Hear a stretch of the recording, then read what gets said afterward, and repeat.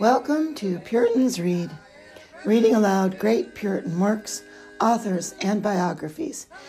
Today, episode 27 of The Letters of Samuel Rutherford.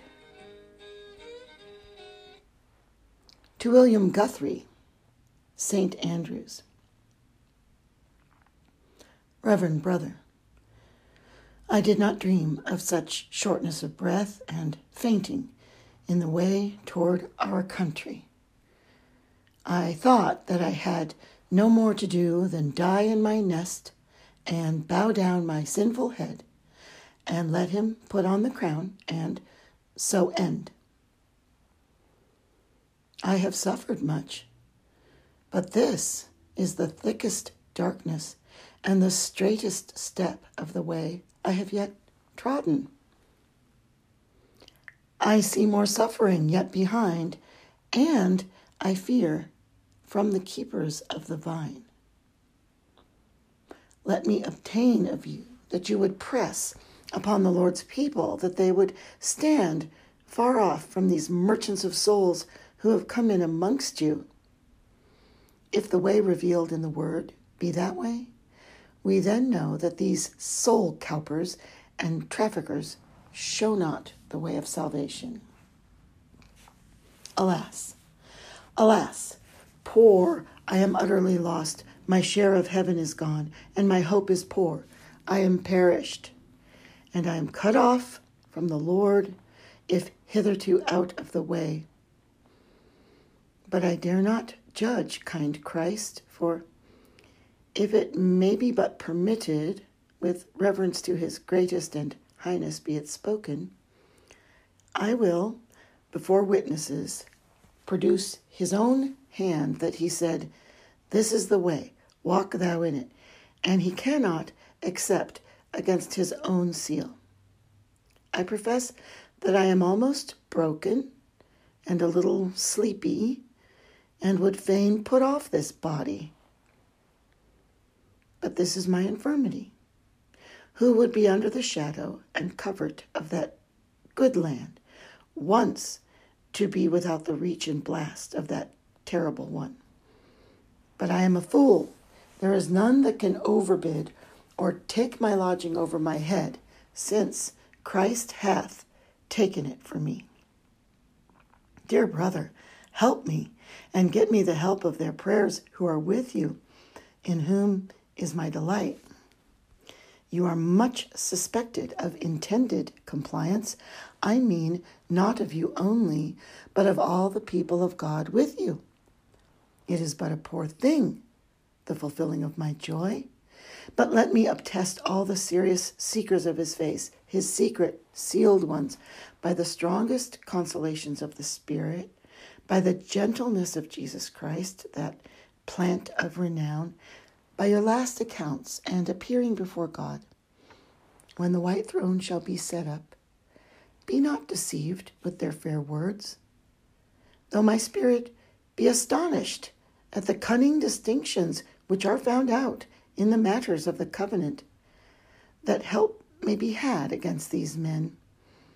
Yet my heart trembleth to entertain the least thought of joining with those deceivers. Grace be with you. Amen. To Lady Ralston, October 1651. Right worthy esteemed in your excellent Lord Jesus,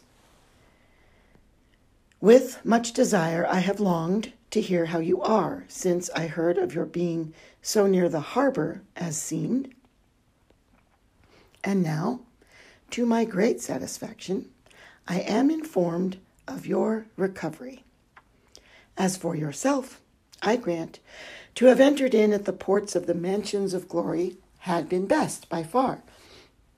But yet, to stay a little longer here is much more comfortable to yours. Therefore, mistress, dearly respected in the Lord, you are even heartily welcome, though to share yet further with Zion in her manifold tribulations. Yea, I believe yourself thinks it is no disadvantage, but rather one great addition of honor to come back and bear his reproach yet more in a world of opposition to him. For, to speak so, it is an advantage that is not to be had in heaven itself. For although the inhabitants of that land agree in one to sing the song of the Lamb's praise and commendation, so it is hereaway, and here only, where we have occasion to endure shame and contradiction for his worthy sake. Considering, therefore, the honor of the cross with the glory of the life to come, the saints are hereby rendered completely happy and honorable.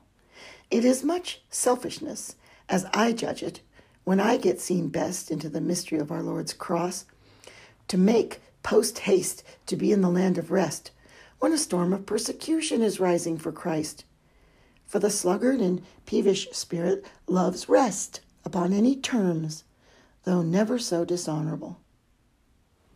It is in effect, then, far more honorable to seek conformity to Christ in his cross than be too precipitate in desiring to be like him in glory, and despise and fly away from his sufferings. We used to say that they are very evil worthy of the sweet who will not endure the sour.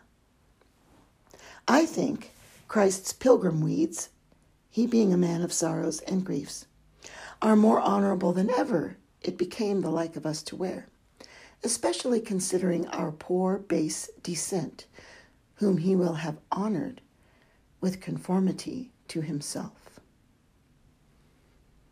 Woe is me, that I, and many the like of me within the land, look so frowardly on Christ's cross, as though it were not his love allowance to all his followers.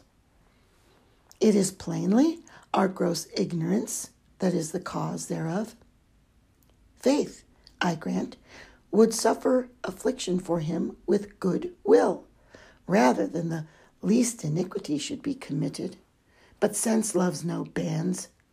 For faith, keeping this way, puts oft times the carnal man in bondage, and the occasions strife betwixt the flesh and the spirit. The spirit smells no freedom or deliverance, but that which comes from above.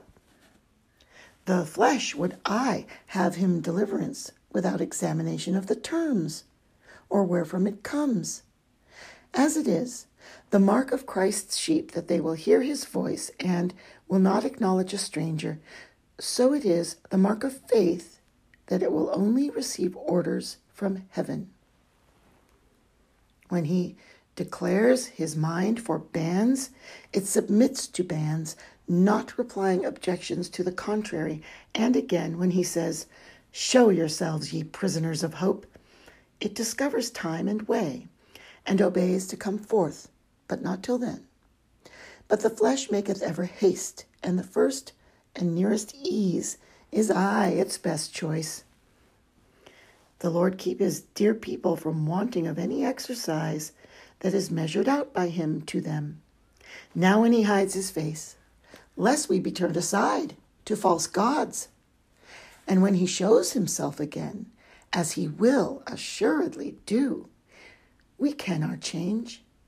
It is far safer to dwell a little in faith's prison than in sense's fairest liberty.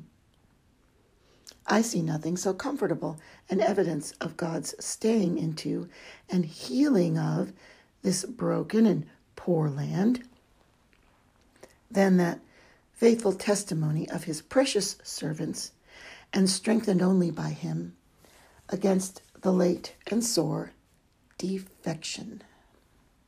Yet, if the Lord had not left us a remnant, we had been as Sodom and like to Gomorrah. And exalted be our God, only wise in his love, that ever any testimony was given. For the hour of temptation was very dark to all once. But to some he showed much light, and helped them with a little help.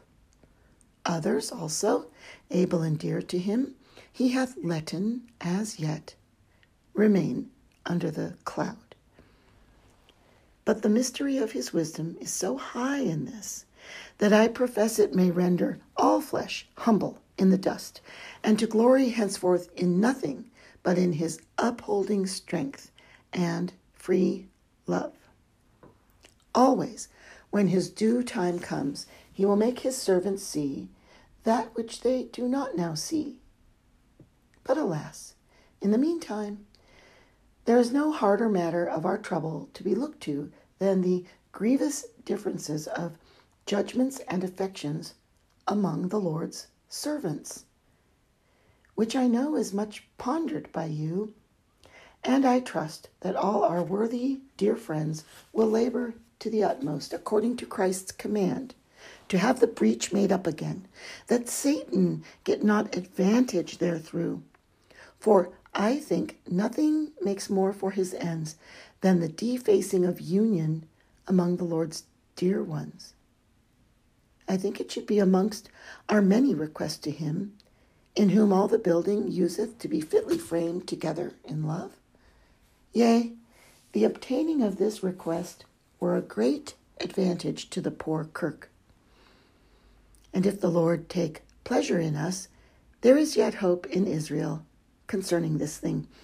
But if not, it is like to prove a probable token amongst some others of Christ taking down his tabernacle in this land, which, if he do, we will have sad days. But the consideration of his pitiful compassion holds forth ground to believe otherwise, upon which ground it is like that he will give us a door of hope, though he do not give full deliverance yet. For our hope is not perished yet from the Lord, because men and carnal reason say so. For none of these are bands or rules to the Almighty. Yea, Zion's lowest ebb shall be the first step to her rise. I have no other reason to give, but the zeal of the Lord of hosts will perform it. Isaiah 9:7. Tender my respects to your dear husband, who is indeed precious in the account of the honest here, for his faithfulness in the hour of temptation.